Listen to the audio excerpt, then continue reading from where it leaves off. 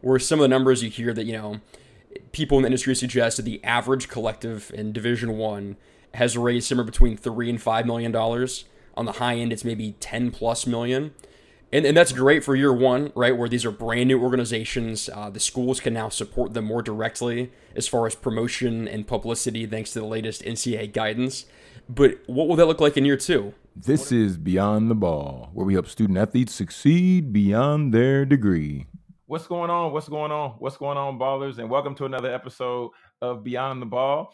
And I'm excited because, as you all know, every time we get the opportunity to help student athletes succeed beyond their degree, then that's what we do. We have another exciting guest, and we're going to go ahead and dive in. I have Mr. Andy Wittry, and Andy, he talks NIL. He's a sports business reporter on 3 Sports. Andy, how are we doing today? I'm doing great, Jonathan. Thank you so much for having me. Definitely, man. Glad to have you. Glad for us to get the opportunity to, have this conversation. But before we even go anywhere, I just have to ask you, did you expect NIL to do what it's doing? Yes and no. That's a complex question. Had to kind of stop there and think about that for a minute. I would say that the way that it's taken off as far as the collective landscape, I think that's one where I don't know if I saw that extent, that scope coming, where collectives are these groups of donors that are pooling their money and creating organizations, maybe nonprofits, maybe LLCs, maybe marketing agencies, and they're finding ways for student athletes to profit, or they're just, pooling donations and contributions and then paying these athletes directly. And I think that way is that there's almost a blending of their true marketing value as far as sponsorships and marketing deals. And then there's what, at On3 we call the roster value, right? Where Patrick Mahomes has both his NFL salary and his outside endorsements. And with NIL, that line is kind of blurred oftentimes, which more power to the athletes. That's the power that they have given their platforms and their positions in their schools. But I think that the degree to which these groups have formed and set up a strong infrastructure to arrange deals, to fundraise, I'm not sure that I saw that coming. But I think that in other ways, it was predictable in certain realms of this landscape where we're seeing female athletes crush it. A lot of the deals just in general are on social media. So in some ways, things are going to be easy to project. But as far as maybe the scale and the numbers that get thrown out there, maybe that is sometimes surprising too. Yeah, because for me, right, like I've gone to the websites, and it probably was looking at a blog or something that you've put out, because all this NIL content, and we all have to learn, because it's one of those things to where it seems like something so simple, but at the same time, deeper than the surface is very complex, right? So I've seen all these collectives and seen all of what's going on, and even multiple collectives for 1 or 2 or 3, for a couple of institutions. So the reason I want to ask you that is because personally, do you think the collective landscape will continue to be able to last, or do you think they're going to start getting shut down? Do you think there's going to be some legal implications that happens there? What are your thoughts, Andy? I want to hear your thoughts. I do think that the landscape itself will stick around. Now, the individual collectives within that, I think we'll see a lot of consolidation. We've already seen, I think, there's at least 4 or 5 instances where some have merged at different schools. Florida State, TCU, Virginia Tech, just to name a handful. Georgia Tech, I believe, just this past week. So I do think that there's a sustainability component that either a lot aren't capable of handling or have not thought through far enough in advance to figure out how do we retain these funds year after year, where some of the numbers you hear that, people in the industry suggest that the average collective in Division One has raised somewhere between $3 and $5 million. On the high end, it's maybe 10 plus million. And that's great for year one, right, where these are brand new organizations. The schools can now support them more directly as far as promotion and publicity thanks to the latest NCAA guidance.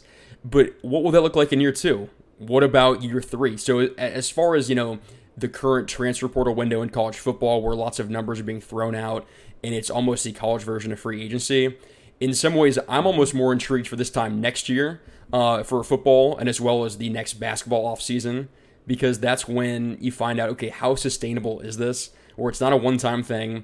Do you have the business community involved? Do you have ways that the fans who are giving $10 a month or $25 a month, do they feel the value? And not just the on-court or on-field value as far as wins or, hey, we think that we're recruiting better because of this, but do you feel a connection to the players? Is there some sort of meet and greet or tailgate that lets you meet the starting point guard or the starting quarterback? Or is there an exclusive podcast or content that you think is worth that $10 a month or $25 a month?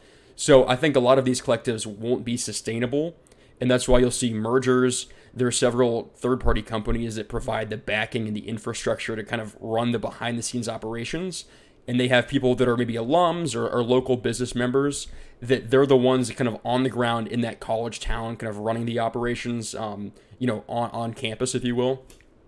And so the ones that don't have that infrastructure, might fold. They might merge. So I do think the landscape as a whole will stick around for however long this current era within the NIL era lasts, as far as collectives and kind of that blurring of the line of true marketing deals versus more of the roster value deals. As long as we're in this era, there will be collectives, but from school to school and in conference to conference, I think those numbers might fluctuate actually quite a bit in the next year. Okay. You threw out the term transfer portal. Okay. You said transfer portal. So I have to, because I've been just curious with the transfer portal and seeing the amazing yes, of course they're amazing athletes, they're amazing students that are hopping in the transfer portal, but they're hopping in by the droves. What are your thoughts about the transfer portal, Andy? What are your thoughts? I think it's awesome. I think there's no reason why players shouldn't have the flexibility and the freedom of choice to go to school and play sports where they'd like to. It's funny that the numbers, there's been an increase over the last, 3 to 5 years, call it, as far as the number of athletes entering the portal on an annual basis. Or, the portal is relatively new. It's in, the last 4 or 5 years. And those numbers have increased.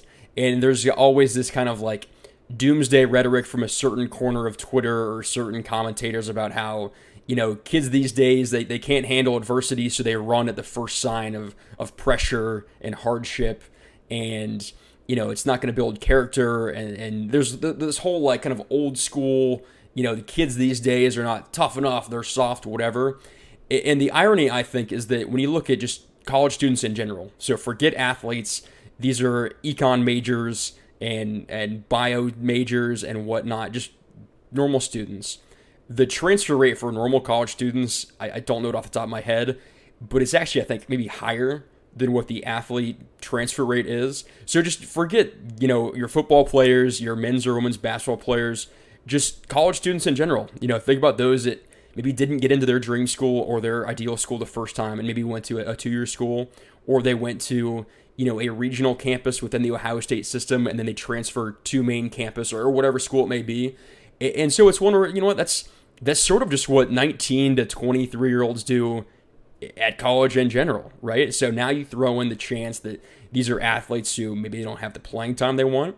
Maybe their role has changed. Maybe the school has brought in transfers at their position where someone else transferred in. So they see a better opportunity going somewhere else. And then, of course, you throw in the new monetary components where they can make money, either due to their true marketability and marketing skills, or, because they're really dang good at a certain sport and those fans want to pay for that talent. Either one, there's now chances to make money directly off of, where they go to school, what sport they play, what position they play within that sport. So, I think it's great. I know it causes problems for coaches. Fans don't like it until their school lands a big transfer, and then it's all fine. So, it's one where it took too long for what you might call the, traditional revenue-producing sports to have that, the chance to transfer and then play right away, because not all sports have that. People forget that too. Like, and I believe like soccer, it's one where it's a bigger sport compared to, say, like a bowling or track and field maybe. But soccer players could transfer and play immediately, right? And so now it's all sports, but it's like a lot of sports that they were already kind of doing this, and coaches figured it out and players figured it out. So it's overdue, I would say. And now because I think that the NCAA, which of course is just the schools and the presidents within the system, people often say it's the big bad NCAA, when really that just means all the members collectively that make up that group.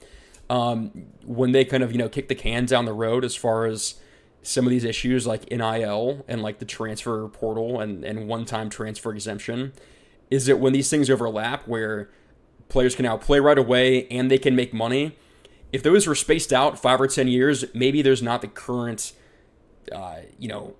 fluctuation and craziness and whatever word you want to use. If those are more spread out, but because they were reactive versus proactive, that has kind of maybe hyped up all these events where there's now so much change at the same time, and when you can like player movement with earning potential, well, yeah, no doubt it's going to lead to kind of the modern version of college free agency.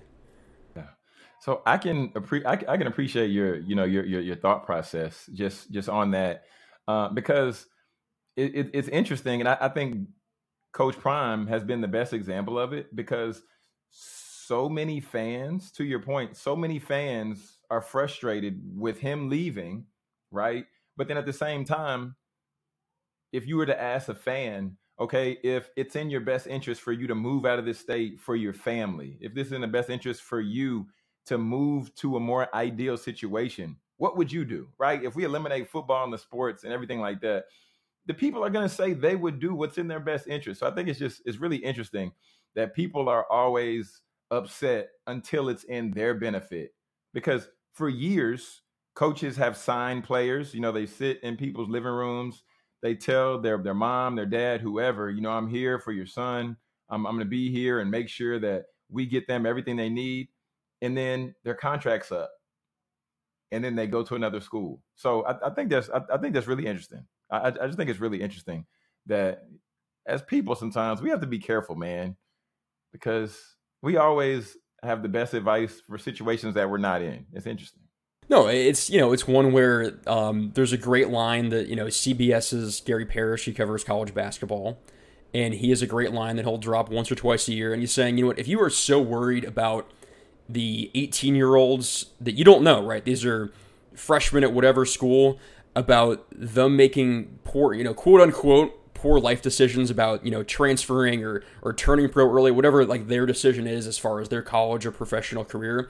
He's like, you know what? Go down to like Big Brothers Big Sisters, or go down to a food shop. Like, if you actually want to make a difference in the lives of teenagers who you don't know, there are so many outlets out there you can actually go and make a difference, where it's like, yes, maybe it's unfortunate when you're a fan of big state U and your point guard or your wide receiver transfers, but it's like, yeah, you're right. That's their life. You know what? When you went to school, or when you accept a job offer or consider a job offer, you have all those considerations about distance from family and friends, and what can I make, and where does it set me up for my career and my future. And it's no different from them. And kind of back to my last point too, about how some of the rhetoric is like, these kids can't handle adversity, or they're too soft, whatever. To go back to football, look at what 3 of the last 5 or 6 Heisman Trophy winners have transferred and then become the number 1 pick in the NFL draft. So Joe Burrow transferred, Baker Mayfield transferred, Kyler Murray transferred, and maybe you could say that other players maybe see the examples that work out, and they think, well, hey, it worked for this guy who's now an NFL star who won the Heisman, maybe to work for me. And it won't always work out, right? But that's any decision in life about job prospects or whatnot. But there are examples where, like, can we celebrate the Joe Burrow about, okay, this guy fought for the starting job at a big state school in his home state, was a backup, didn't win it, and then transferred, won a different starting job, won the like all. Can we like celebrate that, and also for the average guy that's not Joe Burrow also support that decision too? It's a funny dichotomy where there's the Baker Mayfield who's the walk on and goes from Texas Tech to Oklahoma and becomes a first pick. Like, there's examples of guys that have done that, and fans love it, the media loves it. But then when it's just the anonymous, former 3-star that didn't pan out, it's doomsday. So I do think that's an interesting framing that there often is among certain members of fan bases in the media. And there's one other person that came to mind that I was thinking about right when you were just talking about Joe Burrow and everybody else. Cam Newton. Cam Newton, junior college, and I think he was at the University of Florida before he He went was to. on. He was, I believe, Tim Tebow's backup was his true Yeah, freshman year. So he was there on that loaded roster, and things didn't work out. Went JUCO, came back up to the SEC. yeah. See, it makes sense. Okay, it makes sense. I understand it. Okay, so we talked about Coach Prime briefly. I want to bring it back full circle because I just saw the article you put out, and you're talking about you were talking about people that we need to look out for. People that we need to look out for. You're talking about 13 figures specifically to watch in the NIL landscape for 2023. Andy, I looked at the article, and with you having Coach Prime first, I think it's very interesting because personally, if we were to measure numbers from before NIL started, and this is my own thought, I think he's done the best job of capitalizing. And then signing as the head coach with Colorado, it put it on steroids. And then this season, we're going to watch things go even more crazy. And then I'm not sure if you heard, but he just released a series with Prime, Amazon Prime. There's a Coach Prime series. I binged both episodes last night just when it came out.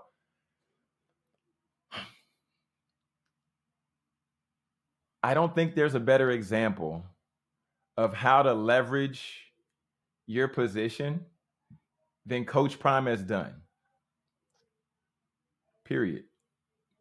I don't know. I don't have a question, Andy. I don't have a question. But I'm just gonna ramble on this thought a little bit longer, and then you can say whatever you want to say. Deion Sanders, Coach Prime, aka Deion Sanders,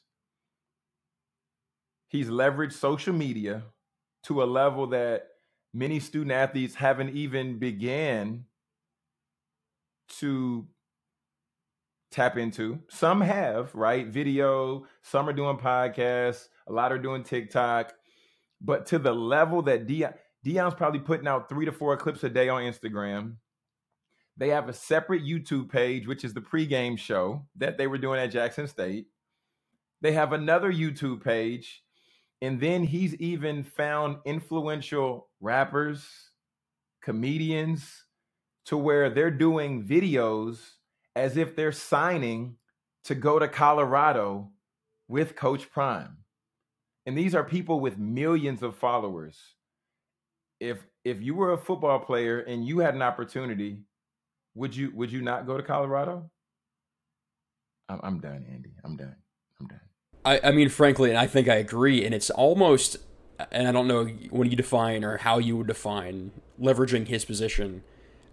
I think for me, I would agree, but I would define, his position as being Deion Sanders.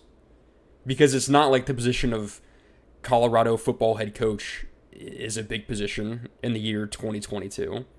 You could argue was Jackson State a similar stature, which that might sound ridiculous on face value just based on, how the traditional media covers PWIs versus HBCUs, right?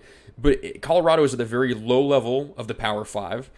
And so what he's done is that it's just who he is, right? It doesn't matter what school. It doesn't matter if he's at a different school in 3 or 4 years. It'll be the same sort of thing. And maybe eventually if he is at one of those top 10 to 15 jobs nationally, maybe there is an even higher level that this coverage and his effect and aura could become. But I think that's sort of who he is. Like, what coach would ever film their introductory meeting with their new players? And I'm not sure if that's a critique. I think some of the messaging was definitely blunt, but I don't know if that's different when Lincoln Riley was hired at USC, and I think they took advantage of a rule. They basically kind of ran off, and he's owned up to this, like 25 or 30 players, where they can still get their scholarship and go to school. They just can't be on the team, but they can then replace those players as members of USC. It's just like, really niche rule. And so, sure, Lincoln Riley didn't film that, but you could say, okay, when Deion goes in there and he says, I've got my own luggage and it's Louis, he's talking about how his son is going to be the quarterback. Like he says, okay, Shedeur has to earn it, but here's my quarterback who at the time wasn't in the transfer portal. So he came in talking a big game, but what coach would ever film that, right? And then to put that not just on YouTube, right, but your own or your family's own YouTube channel, which his son Bucky runs. And then we saw Travis Hunter, who was, like a top 2 recruit in last year's recruiting cycle, who then when he transferred from Jackson State to Colorado, took a page out of Deion's playbook, has his own YouTube channel. He said, I will commit once I receive or reach 100,000 YouTube subscribers, which is owning his own audience. Like, he didn't go on ESPN. He didn't go on, name your podcast or name your digital show. Like, he literally owned that own content. And I think, he was at maybe like mid to high 80,000s in terms of subscribers when he put that message out. And then I think when he actually did commit and release that video, he was maybe around like 110. And so the direct monetization of YouTube, which you ask, I think probably anyone in media as far as, YouTube versus Instagram or TikTok or Twitter, YouTube has more monetization, like direct monetization capabilities. And this is a 19 or 20-year-old, however old Travis Hunter is, his own commitment led to his own earnings, which is something that surely he probably may not have been direct from Deion. But that mindset, that thinking, like, there's stuff from this whole kind of like 21st century content, modern day social media, the monetization that no one else is doing. And I don't know how many coaches would try it because it would take too much time. It wouldn't feel authentic. They have huge staffs at these schools to do that themselves. But the ownership, right, where the Sanders family and Hunter, they have their own channels like you mentioned. And sure, the school itself will put out great stuff as well. But it's like the controlling your own message, which as a member of the media can be frustrating for us because we want to hear from them directly. We want to have our own interviews. But if you're in his position and you can make money directly off of that and you choose the messaging and when and where and how it comes out, you're right. Like no one's doing it better or even in the same category, I don't think. And I was watching the documentary on Amazon and on Amazon Prime, and they were talking about what Deion said. Coach Prime said that when he was talking to the Jackson State team, he was saying, I'm not looking for one or two of y'all to get NIL deals. I'm looking for a lot of y'all to get NIL. So basically he was saying, I'm looking to get collective deals that positions everyone well. Because, Coach Prime has done many interviews to where he's been saying, I'm not going to be the coach of a team to where players are making more money than me, which, I mean, I can understand that because if, like just as I guess the old example, if there's a young child who's making more money than their parents or they're paying the house note, it's tough to tell that child what to do because like, Mom, I put us in this house. Like, seriously, what are we talking about? But anyway, I'm glad you put out the article. And if you all have not read the article, we're going to have it linked down in the show notes so you all can find out more about the 13 figures to watch in the NIL landscape in 2023. Okay, 2023. Andy, we haven't even talked about you, man. Andy, let's talk about you. How did you get into this broadcasting, sports reporting? Like where did this start? Because I saw your old highlight reel. But where did all this start? Where did all this start? So I went to Indiana University, was a journalism major there at the then named the Ernie Pyle School of Journalism. So this is a World War II correspondent, so very much in the traditional journalism mold. That was very much a kind of a print journalism focused, school and curriculum. And then actually my last semester at school, IU released basically what's called like the media school. So it's broadcasting and it's podcasting and it's just modern media. You have to do it all. It's social media. It's can you write for a website, on maybe no deadline, print on deadline, doing all this stuff. And, you look up 6 internships later and I've made a career of this. And really in this kind of like NIL and sports business space, I took an interest to this really in 2020, where with my last job, which was writing for NCAA.com, we were not the NCAA, but we produced content for their website. The company is currently called Warner Brothers Discovery, so Shaq and Charles Barkley were technically distant coworkers of mine at the time. And, this was in the summer of 2020, where we didn't know would there be sports at all that entire 2020-2021 school year, right? And if there's no football and if there's no Mm-hmm. NCAA men's basketball tournament, understandably, it would make sense that why would you have a staff or at least the same size staff to cover sports for NCAA.com if there are no sports? So at the time, there's so much uncertainty. There was a stretch for 3 or 4 weeks, right, where we basically had a live blog tracking what schools and what lower level conferences were basically just like canceling their seasons, and that was sort of like one of my like daily tasks for a month was just tracking. You know what? Due to the new COVID-19 pandemic, this Division II conference will not be playing fall sports, or this school is opting out of football. What have you. And so seeing the potential writing on the wall, I was like, I need a backup plan.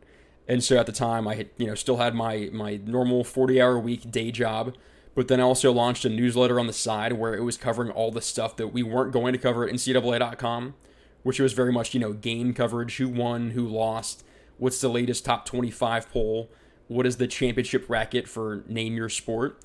But there was all this stuff going on in the world where it was it was social justice movements, and it was health and safety protocols, and should these athletes even be playing, or under what circumstances. If normal students aren't even on campus taking remote classes from their homes, why are the athletes there, right? There's all these kind of like big weighty questions, and this is all still kind of in the pre-NIL era, so there had been some state laws that had been passed that had not taken effect yet, but they were months away or about a year away from taking effect. And so it was a lot of also kind of like forward-looking coverage of what will NIL mean, and how will this shape the landscape. So there's all these other issues. So I had my day job covering 90 championship sports for NCAA.com, and then on the side I would finish my day job and then work on my weekly newsletter where I kind of built an audience from scratch, and got up pretty close to 1,000 subscribers. Eventually sold that to a different newsletter called Extra Points, and then from there was doing that. That was my new side gig replacing my last side gig, and then reached out to On3 in the spring and said, hey, I see that you guys have had coverage of sports business and NIL. This is kind of who I am. This is my background, the interest I have in this space. And so what was really kind of this side hustle, a hobby of mine for, call it 2 years or so, I wanted to kind of make that my primary, full-time day job, right? Where I'm now covering NIL and coaching contracts and game contracts and conference realignment, all this stuff as my full-time thing, which I kind of, had the traditional sports coverage background, but then really had an interest in all these other issues that, unfortunately, many of them came about due to the pandemic. But I think they're, it's almost like it's often, their financial stories or their health and safety stories, but they come through the lens of sports. It's deep down, we all love the games. We love watching, college football on Saturdays, and, name your college basketball matchup on a Tuesday night and what have you. But there's also all these other, big picture issues. And so in my role now, when you're talking to immigration attorneys or you're talking to economists and these really, really bright, smart people where I don't claim to know it all, but if I can find the people that are smarter than me and experts in their field and then bring that to my coverage of NIL and sports business, I think it's a really interesting time in this really interesting space. Man, yeah. I mean, just having, just like you're talking about, it seems like it's so vast of what you can cover, and being in the space, and just like you said, NIL, conference realignments, and having all these conversations. I think it's necessary, and the reason I say that is because so often people say keep this out of sports, right? Just stick to basketball, just stick to football. But that's not how individuals are made up, right? People have passions, and players have different pursuits and other things that they have interest in. So I'm glad that you cover the content that you cover, and bringing it all full circle to bring everybody together. Because I think sports and food are two things that will continue to always bring people together, no matter of color, race, creed, religion, beliefs. Put a game on, put some wings in front of it, depending on your audience. I mean, you can put whatever beverage, and then they will come. They'll come. Andy, let's say we fast forward 5 years from now. Like, what is that, I guess, pinnacle for you to say, either I made it, I did it. What is that thing? What is that level Talk to us. I'm curious.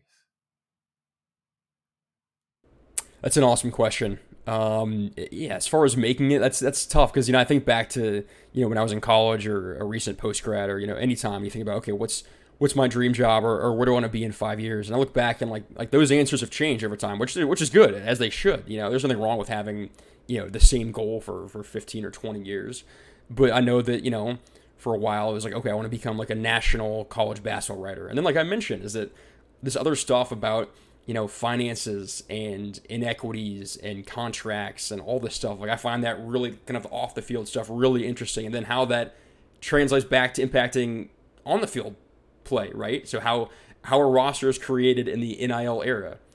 How do coaches allot their time and responsibilities in the NIL era? So long story short, I love what I'm doing now. I don't know what this world looks like in 5 years because I think that in 5 years and probably sooner, athletes will either be direct employees of universities or there'll be some sort of like a contractor or licensee of the schools where the schools are paying them directly. And so you brought this back first full circle. Now it's my chance to kind of bring this full circle. Is it when so many of the current deals out there are a lot that are true marketing deals where a business or someone wants a true return on investment or quid pro quo of like, I'm going to pay you this and then you do this, some sort of shout out or autograph signing, what have you. But a lot of deals, it's because you play quarterback at this big-time school, right? And so once the schools and or the conferences are paying these players directly, which I think they will, maybe as soon as like 3 to 5 years, this whole NIL landscape, it'll still exist. Like you're not going to introduce these rights and have the Supreme Court say what they've said as far as like the education-related benefits. They're not going to walk that back.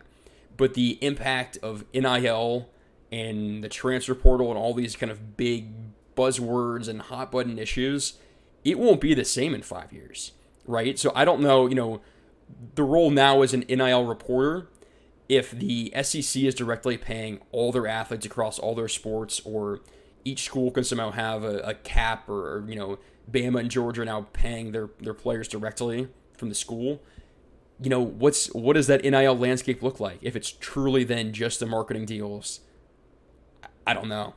So I think making it, you know what? Just keep on hustling, keep on trying to grow my platform, continuing to do, multimedia work. We have a YouTube channel on On3 that's growing really quickly, and I'm a very small piece in that cog of that growth. But I love doing stuff on YouTube as well. I love writing and reporting and joining shows and podcasts like yours. So whatever this space looks like in 5 years, NIL may not mean the same thing. Transferring may not operate in the same way if they're under contract as employees. But whatever covering sports business and these bigger issues looks like in, call it 2028, whatever, I hope I'm in that space. Fair enough, man. Fair enough. So as I told you earlier, Andy, I said, the premise of the show, we like to, help student athletes succeed beyond their degree. And this now is a new segment that we're doing, and it's called Dear Student Athlete. So if there's a student athlete out there, well, there is, but I'm going to give you the opportunity now. Like, what would be a tip, a word of advice, or just a nugget that you'd like to share with the student athlete? I think the biggest piece of advice that I would recommend, The ball's in your court. there's nothing wrong with free product, getting free sneakers, a free hat. You see a lot of product deals in like the energy drink space, or maybe some sort of like fashion or makeup on the female side. But a lot of the athletes who come across to me as the brightest that I've talked to, where they have a grand vision, a grand plan. One in particular, a UCLA quarterback named Chase Griffin. When he talks about NIL, he talks about building generational wealth, right? Talking about like his future kids and their future kids. And I would say, as far as the monetary aspect, because there's so much more to NIL than just the direct deposit. What does your bank account say? That's a very important part, right? But there's so much the connections, the branding, the comfort speaking in front of media or business people, or pitching yourself to business. Like, there's so many valuable things that aren't related directly to how much are you making. But I do think some of the brightest athletes I've talked to, they only do cash deals. It could also be equity. If you get stake in a business, that's almost maybe even better than cash, right? Because if you can buy low and you have, shares of that company, that's amazing too. But I know that I've spoken to athletes who they don't do, you know what, the one-off, give me a free t-shirt, or if they're at that stature, they could potentially get a car deal where they're leasing a high-end vehicle. What if you got that same value, but the direct cash, right? So I do think that there are so many more lessons. So maybe it's a two-part thing. As far as the direct monetization, focusing on cash only or finding ways, can you get equity, right? Or as part of your deal, can you also maybe meet the CEO? Can you get that FaceTime in addition to the cash? But then it's, I think, setting goals of what do you want, right? So we have the money side, but then setting that aside, what do you want as far as your goals, as far as like your resume, right? So forget bank account for a moment, but your network, like what is, when you pull up your contacts in your phone, like who's in there, right? Or what does your LinkedIn look like? Because a lot of these, you know, business classes as freshmen and sophomores, you're going to have to maybe build a LinkedIn profile if you don't have one already.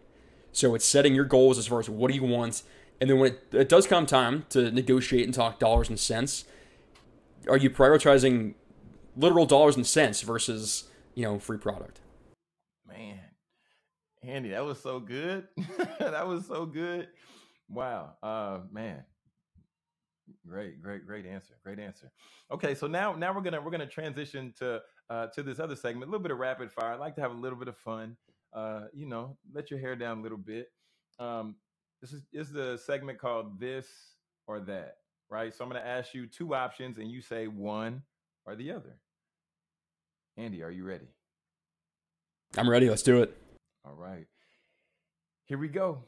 Work hard, play hard. Work hard. Hulu or Netflix? Netflix. Writing or podcasting? Writing. Basketball or softball? Basketball. Button up or t-shirt? T-shirt. Pepsi or Coke? Coke. Coke. There it is. See, that was pretty harmless right there. We just rolled it out. And then the way we're gonna wrap this show up, I always love to give our guests the opportunity to shine spotlight on somebody that they feel is a hidden gem. You know, somebody you've seen out here just really doing amazing thing, doing amazing work or whatever. But just somebody that you want to spotlight. And this is kind of like a two-part thing. It's somebody you want to spotlight and somebody that you're like, John, you should have them on your show next because I think they're doing amazing things. I think they're doing amazing work. I think they're an amazing individual. Who would that person or persons be for you? To keep within the NIL theme, and this is someone that I think has had his share of notoriety, but kind of show the full scale and the impact of this landscape, is actually the very first person that I met when I started my job. I think it was June 13th. It was a Monday. I flew from Chicago to Atlanta to cover what was called the NIL Summit. And it was a gathering of probably 300 to 400 college athletes. Not just D1. There was, I know, at least one like D3 receiver that was in town. And it was brands, and there was at least one D1 athletic director. And the first person I met on my job was taking the shuttle from Jackson Hartfield Airport down to, I think it was maybe the Omni in downtown. And it's a two-sport athlete at Norfolk State. His name is Raekwon Smith. He's a running back and also runs track and field. And his nickname is, I believe, the King of NIL.